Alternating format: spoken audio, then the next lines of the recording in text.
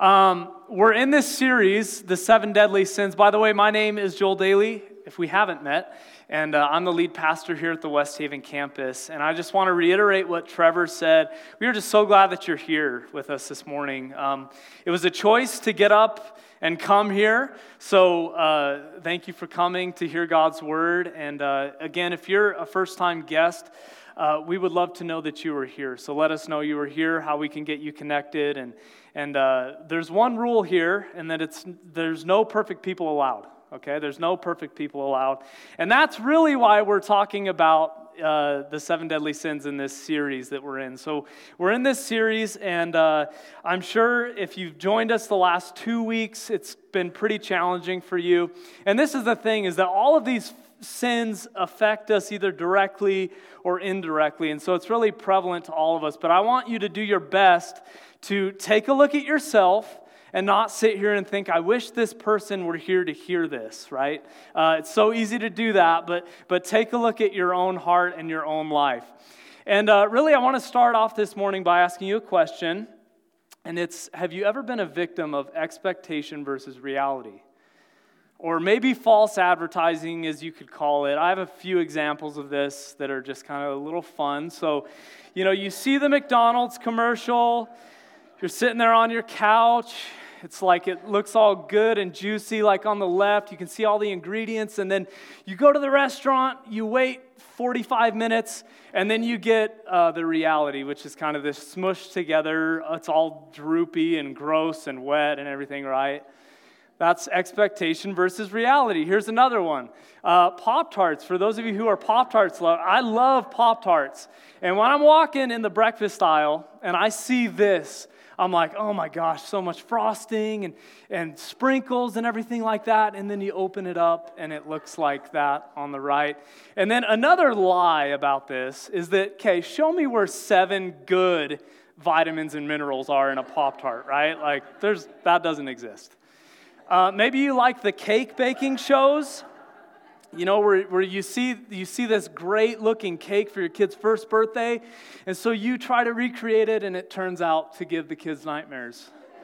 Like they're on the right. And then this is the last one. I don't even really need to say anything. I don't know why you would try that. I don't know why you would try to recreate it. I mean, it kind of looks like a human being, but that's Elsa, and then someone else there on the right. But we're in this series, and we're talking about sin, and this is really what sin does. Sin is a great expectation versus reality, because what we expect sin to deliver when we do it in our lives, it doesn't deliver the way that we thought it would. And we've talked about in this series, so we've set the groundwork for what sin is. Sin is going our own way instead of going God's way. Very simply, but sin is more than just breaking certain rules, and sin is a deep rooted thing that affects all of us in our lives, in the way that we live, and it's not just one choice that we make here or there. It can be a pattern of these destructive habits that can ultimately ruin our lives. I'm sure we can all think of someone whose life has just been thrashed by sin, right? And sin leads ultimately to death, and that's why these are called seven deadly sins. I love this quote about sin. It says, sin will take you farther than you want to go, keep you longer than you want to stay, and cost you more than you want to pay.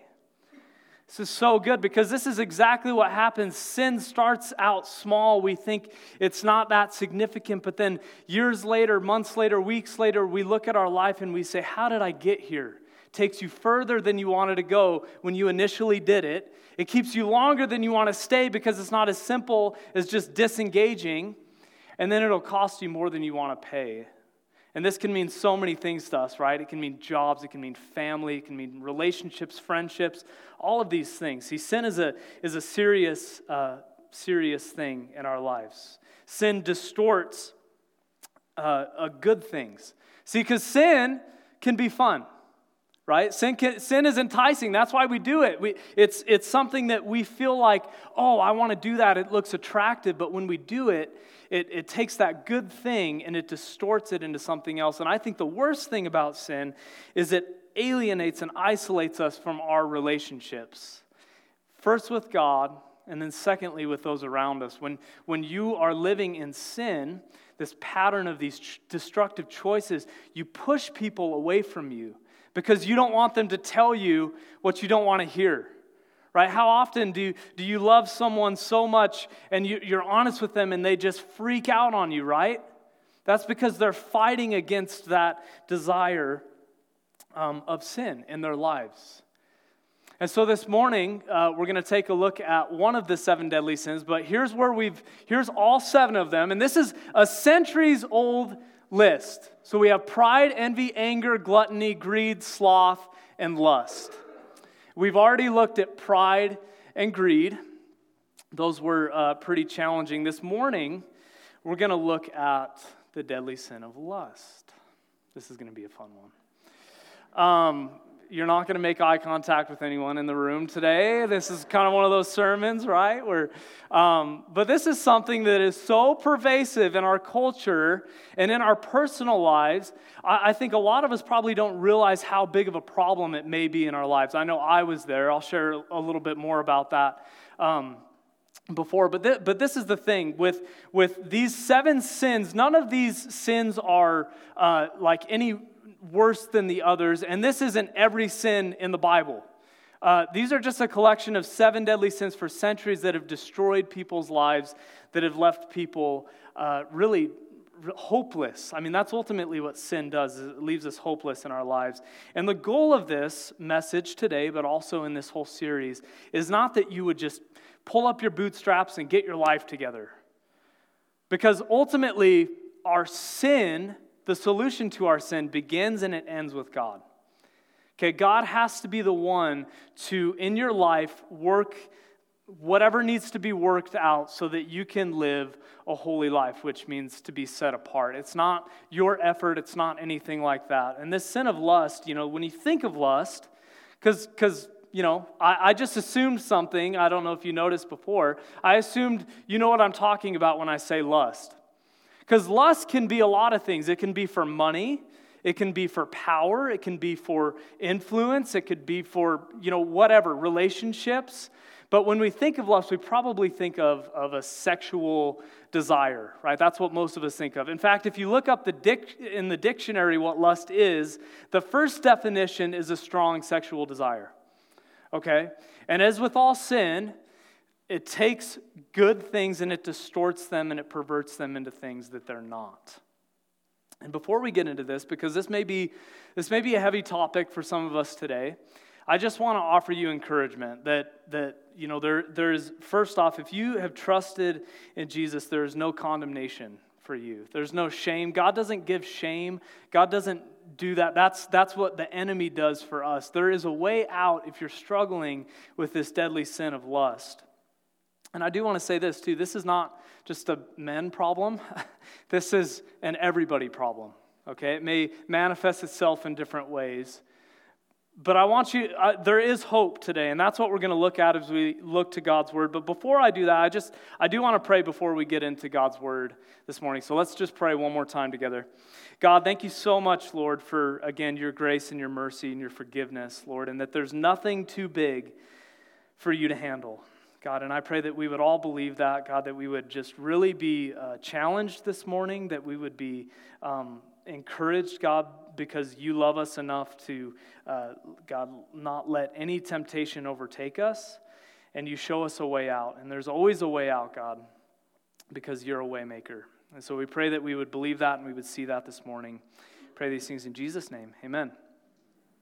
Amen. Well, the first thing that we need to understand about lust is this. Is that lust is a false pathway to sexual fulfillment, turning a good thing into a selfish thing. I've heard so many people who aren't Christians, maybe you're sitting in here this morning and you're not a professing Christian, we're, again, so glad you're here, and they say that Christians say that sex is a bad thing. Christians are just a bunch of prudes. They say not to have sex. They say all these things, sex is bad. The Bible says that, and I'm like, well, where are you reading this? Because the Bible, number one, does not say that. Jesus never said that. In fact, it's the opposite. In Song of Songs, Song of Solomon, First of all, if you read the Song of Songs and you're trying to say, well, this is my relationship with Jesus, and no, that's not it. It's about marital sex. It's about how sex is a good thing. This is what it says in the very first chapter of the Bible, the very first book of the Bible. Then God blessed them being Adam and Eve, and said, be fruitful and multiply. Fill the earth and govern it. You see, this word, be fruitful, which is bolded here, that literally means to be intimate sexually. To multiply means to have kids. So God is telling them to do this, and it's a good thing. God blessed them. Right? Like God didn't have to make sex a blessing. He could have just made it this transactional thing to have kids, but he made it a blessing. And so this is also echoed thousands of years later by Jesus. See, Jesus did talk about sex because he said, this explains why a man leaves his father and mother and is joined to his wife, and the two are united into one. Now, whenever you read the Bible, we read it in English, unless you're, Greek or Hebrew, which if you do, come talk to me after the service. But this word united, this word is used in other places in the Bible, and every other place it's used, it means sexual intimacy. So Jesus is saying the husband, the man, leaves his father and mother, is joined to his wife, and the two are united into one. And this is a physical, sexual relationship.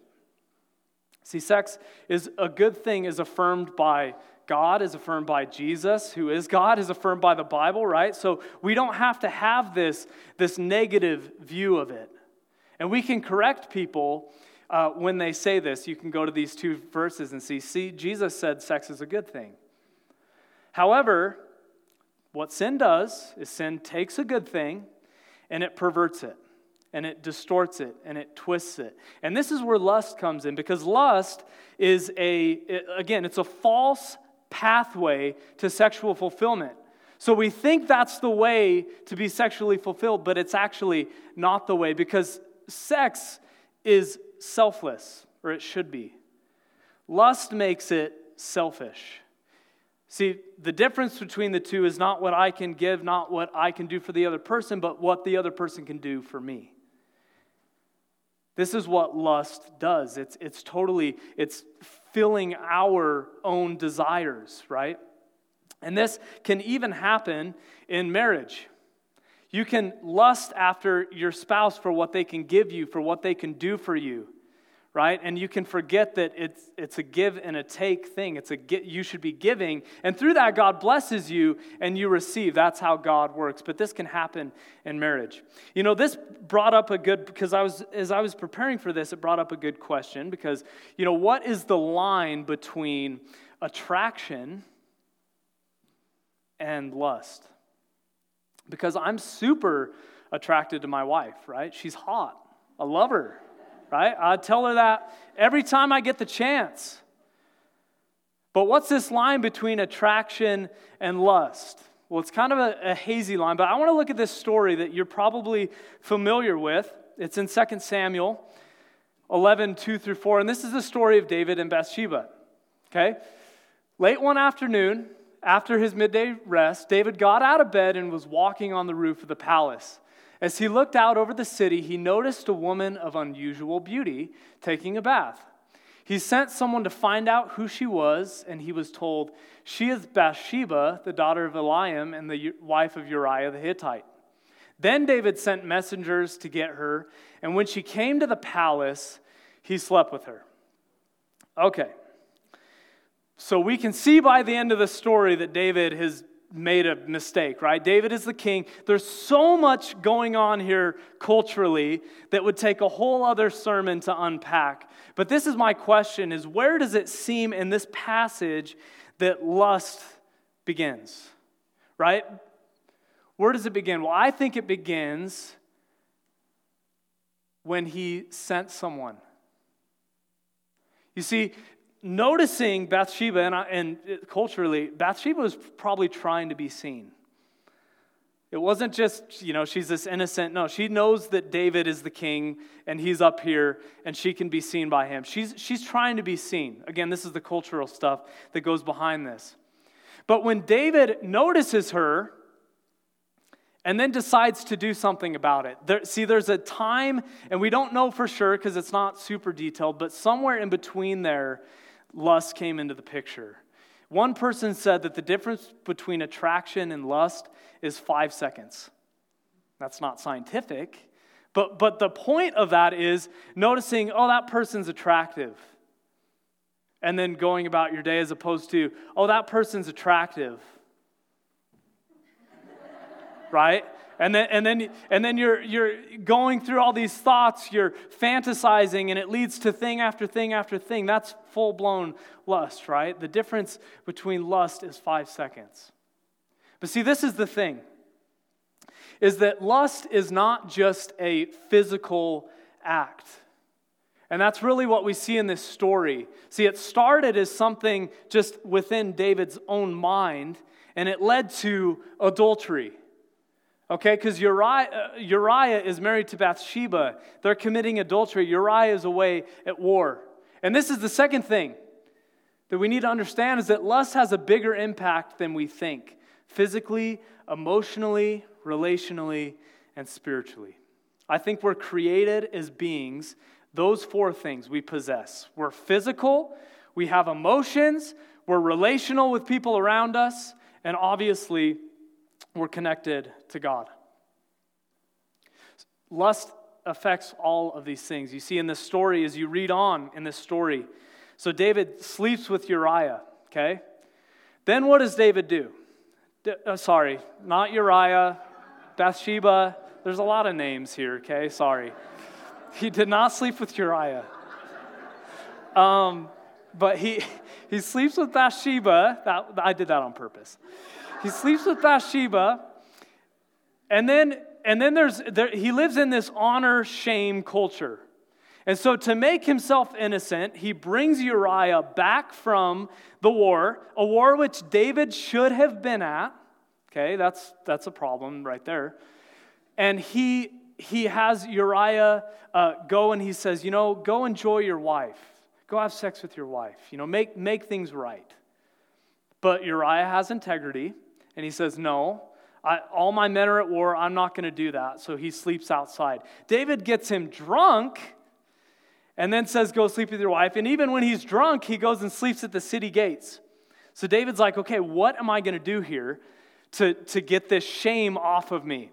And so what he does is he talks to his army commander, and he says, okay, I'm going to send Uriah back. I'm going to put him on the front lines. I'm going to, and you are going to have everyone pull back so that Uriah is overwhelmed by the enemy and killed. And through that, not only Uriah was killed, but other soldiers were killed along with him. So there's literally, it starts with this thought and it leads to murder, right? Murder not only of Uriah, but of all these other soldiers. Lust is so much bigger than just a physical act. And we need to understand this. It says this, Jesus, but I say, anyone who even looks at a woman with lust has already committed adultery with her in his heart. So if your eye, even your good eye, causes you to lust, gouge it out and throw it away. It's better for you to lose one part of your body than for your whole body to be thrown into hell. Okay, when you read that, you're like, oh no, I've looked at someone, right? Like that's our initial reaction. Again, this is why it's important to know what that word means. This word looks, it means to literally gaze upon. So again, looking intently at someone, to gaze upon them. And this isn't just, this is an example, but this is men looking at women or women looking at men. And right from the get-go, you can see there's no physical act, but you've already committed adultery in your heart. See, this is emotionally, this is relationally. In the story of David, think back how many relationships would have been affected by his decision, right? Imagine his own, when Nathan later tells him that he murdered a man and David's repentant and sorry, right? It's so much more than just a physical thing. And Jesus is using an extreme example here, as often teachers did in the day. He was saying that not to literally cut off your hand or gouge out your eye, but what he's saying is that this is such a big problem, pervasive problem, that we should take it seriously. That if you have to suffer or sacrifice now, it's worth it because you'll suffer later. You see, lust is an idol that we can put in our lives. It's something that can take place of the place of God in our lives. God should always come first, but often we put things above God. And so Jesus is saying that this is a really, really, really big deal, and we should take it seriously. One of the things that we have to talk about, because, this is thousands of years ago, but today, what's the biggest instigator of lust, I think, if a lot of us think of it, is pornography. Right? Pornography. Pornography is $100 billion a year industry. $100 billion. There's a few stats I want to share. In just 2 years ago, so it's probably gone up, unfortunately, on one website, one pornographic website, 6,650 centuries of porn were consumed in 1 year. Centuries. 6,650 centuries. Maybe a little closer to home, the average age that a child views pornography is 10. Before even junior high school. And then, this is not just a men problem, because it's now a third women as opposed to 2/3 men. And that number is becoming more and more equal as the years go on. I mean, this is a huge, huge issue in our society. And it affects not only physically, but emotionally, relationally, right? It's not just this. There's unfortunately tragic things happen because it started here and it ended here when it comes to lust, when it comes to pornography. I believe in transparency. I'm not pointing fingers at you. Pornography is something that I struggled with for years. I first saw pornography when I was 9. I first heard about sex in a lustful, pornographic way when I was in first grade. I mean, I didn't understand it at the time, but I was like, oh, now in hindsight, I get that. By the time I was in high school, everyone had I don't have my phone on me, but everyone was starting to get smartphones. And they were pulling up pornography in seconds, and many of them were. Right? This is something that affected the way that I viewed women, the way that I viewed men. It's stuff that I've had to have healing from in my marriage. Like this is something that is super serious, and I can personally attest to that. And so I get what you're going through if you're in this prison. Right? And there's so much guilt, there's so much shame associated with it. The point is it hurts people. It's not just pornography either. This isn't just a pornography sermon. It's the way you look at people. It's the way you think about people. It's the way you read about people, right? Process people. And this is why I think Paul says this in 1 Thessalonians. He's talking about sanctification, and that means to be made holy, to be healed.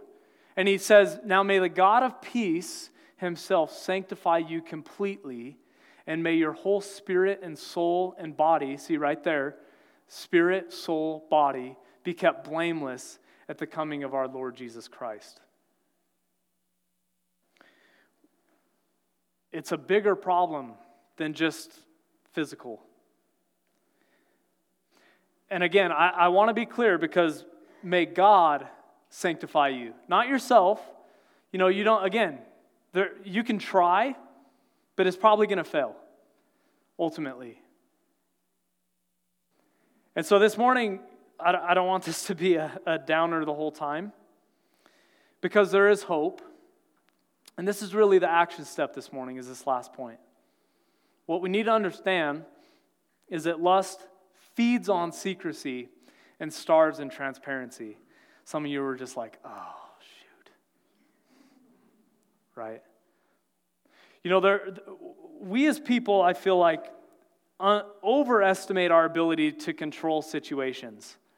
For me, it's like when I want to eat better.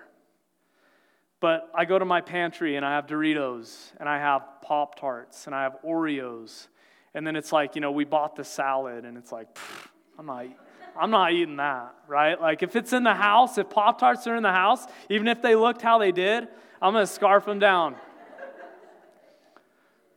We overestimate our ability to control the situation because we want to minimize it. We want it to seem like it's not as serious as it is. We're in control. But see, the truth is with lust is that if we're not starving it, we're feeding it. There's no neutral ground when it comes to this. I know that's kind of hard. It's kind of a hard truth, but that is the truth. If you're not starving it, you're feeding it. So all of these things we can do. We can, if it's pornography, you can get rid of your computer, you can get rid of your smartphone, you can do all these things. If it's looking at people, you can go to the gym with a friend to keep you accountable. You can do all these things. We can make this whole big checklist, but I want to keep it simple this morning because I want you to do one thing. If this sin is the sin you're struggling with, I want you to do this. I want you to confess. Confess. This is kind of a churchy word. So I put what this means. It's to acknowledge and to not deny. And this doesn't mean that you have to go and do confession. I mean, you could do that. It could mean a lot of things. It could mean you talk to a friend, a family member, whoever. But there's two people two types of confession we need to talk about. This is the first. It's to God. Because John said this, if we confess our sins to Him, to God, He is faithful and just to forgive us our sins and to cleanse us from all wickedness. You see, God alone can forgive sin. God alone can forgive sin in a salvation sense. And this is the whole reason Jesus went to the cross, right? We talk about this every week. This is the gospel. But this is important because God alone can take our sin and make it right. We can't do that. No one else can do that for us. That's something that Jesus did on the cross. And this word confess, again, it means to acknowledge, to not deny. If you're struggling with a sin, because God is, I love this, He's faithful and He's just to forgive. So that's the first thing. You need to go to God. You need to ask God for forgiveness. And maybe that's the easier step for you. Maybe, okay, I can do that. I can pray today or right now or whenever. But maybe this next step is going to be more difficult. But this is part of the process, is confessing to others.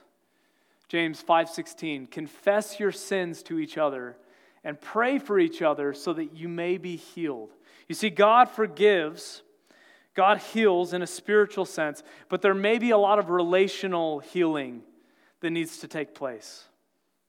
And this is why we confess our sins to each other. Now, this doesn't mean that you need to come up here on the stage and say, hi, my name is blah, blah, blah. No, that's not what this means. But with someone in your life who you trust, maybe it's your spouse, maybe it's a sibling, maybe it's a friend, maybe it's a mentor. Someone, confess your sins and pray that God can do what only God can do in order that you may be healed, so that you may be healed. Because I promise you this, this is a scary thing. But for me personally, with my battle with this, it wasn't until I did both of these confessions that I had consistent victory. And it's hard because you feel like a lot of shame, like you're dirty, right? Like no one, but here's everyone is. We're all sinners, right? That's what Jesus came to save, the sinner, not the saint. Because if you think you're a saint, you don't need to be saved. You're already good. But if you're a sinner, if you're willing to confess this, to pray for each other, then you can be healed. And maybe this is difficult. It's simple, but it's difficult. But I promise you this, because the prison that you're living in, keeping this hidden, keeping this private, keeping this secret, is so much worse than the pain of confessing it to others. In other words, it's going to be so worth it to get this off of your chest if you struggle with this. This is really any sin, right? For some reason, our culture, we elevate sexual sin, unfortunately. But this is just like every other sin. But it affects us deeply. And so, as we end today, I want to look at one more verse that kind of ties all this together. It's in Proverbs. This is wisdom literature. People who conceal, who hide their sins, will not prosper. But if they confess and turn away from them, through the power of the Spirit, they will receive mercy. And so as we end today, I want to talk to two people. I want to talk to the person who is actively struggling with this, who doesn't see a way out. There is a way out, I promise. It's a difficult road. There's a lot of healing that needs to take place, but there's a way out. And it's going to start with confession to God, confession to others. So my prayer for you today is that you would understand that you're not going to be struck down if you struggle with this. God's going to forgive you. Other people are going to help you heal. So have the boldness to go and to confess today. And then for the person who maybe is going to be confessed to, I just encourage you to treat that person with as much grace and understanding and mercy as you can. There may be hurt. You know, if this is in a marriage, there's going to be hurt. There's going to be the feeling of betrayal. There's going to be the feeling of it's not going to be the most fun thing in the world. But for you, try to treat them with as much understanding and grace and mercy, because that's exactly how Christ treated all of us. Right? There's no condemnation for those who belong to Christ. Let's pray. God, I just thank you, Lord, for, again, your grace. God, we can never thank you enough for what you did, Jesus, for us on the cross, that you took all of our sin and all of our shame, all of our imperfections, all of our brokenness, everything, God, and you paid the price, the penalty that we deserved. God, and so first and foremost, I pray that we would genuinely see, God, if there's someone in here who's just taken so deep into the sin of lust, God, that you would show them who you are and what you've done for them through Jesus on the cross. God, and that they don't have to get their life together before they come to you. They can come to you exactly how they are.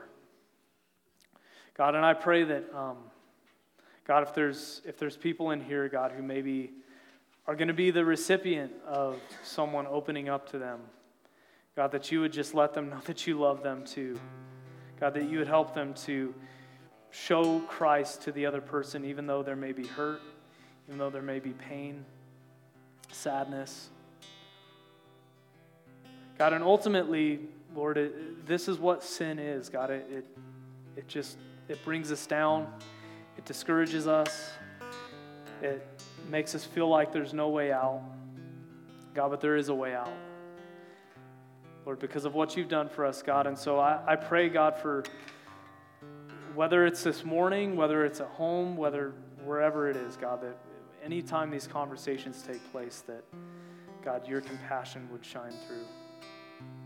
God, thank you for the way that you heal all of us. God, thank you for the way that you have led all of us, God, to live a life that honors you. God, and I pray that if there's someone in here this morning who maybe hasn't trusted you, Jesus, that they would see the end of themselves. God, that they would see that they don't have the answers, that they don't have the power, that they don't have the ability to fix their lives, but that you, God, do have that power and that ability. God, so again, just be with us, Lord, as we close the service today.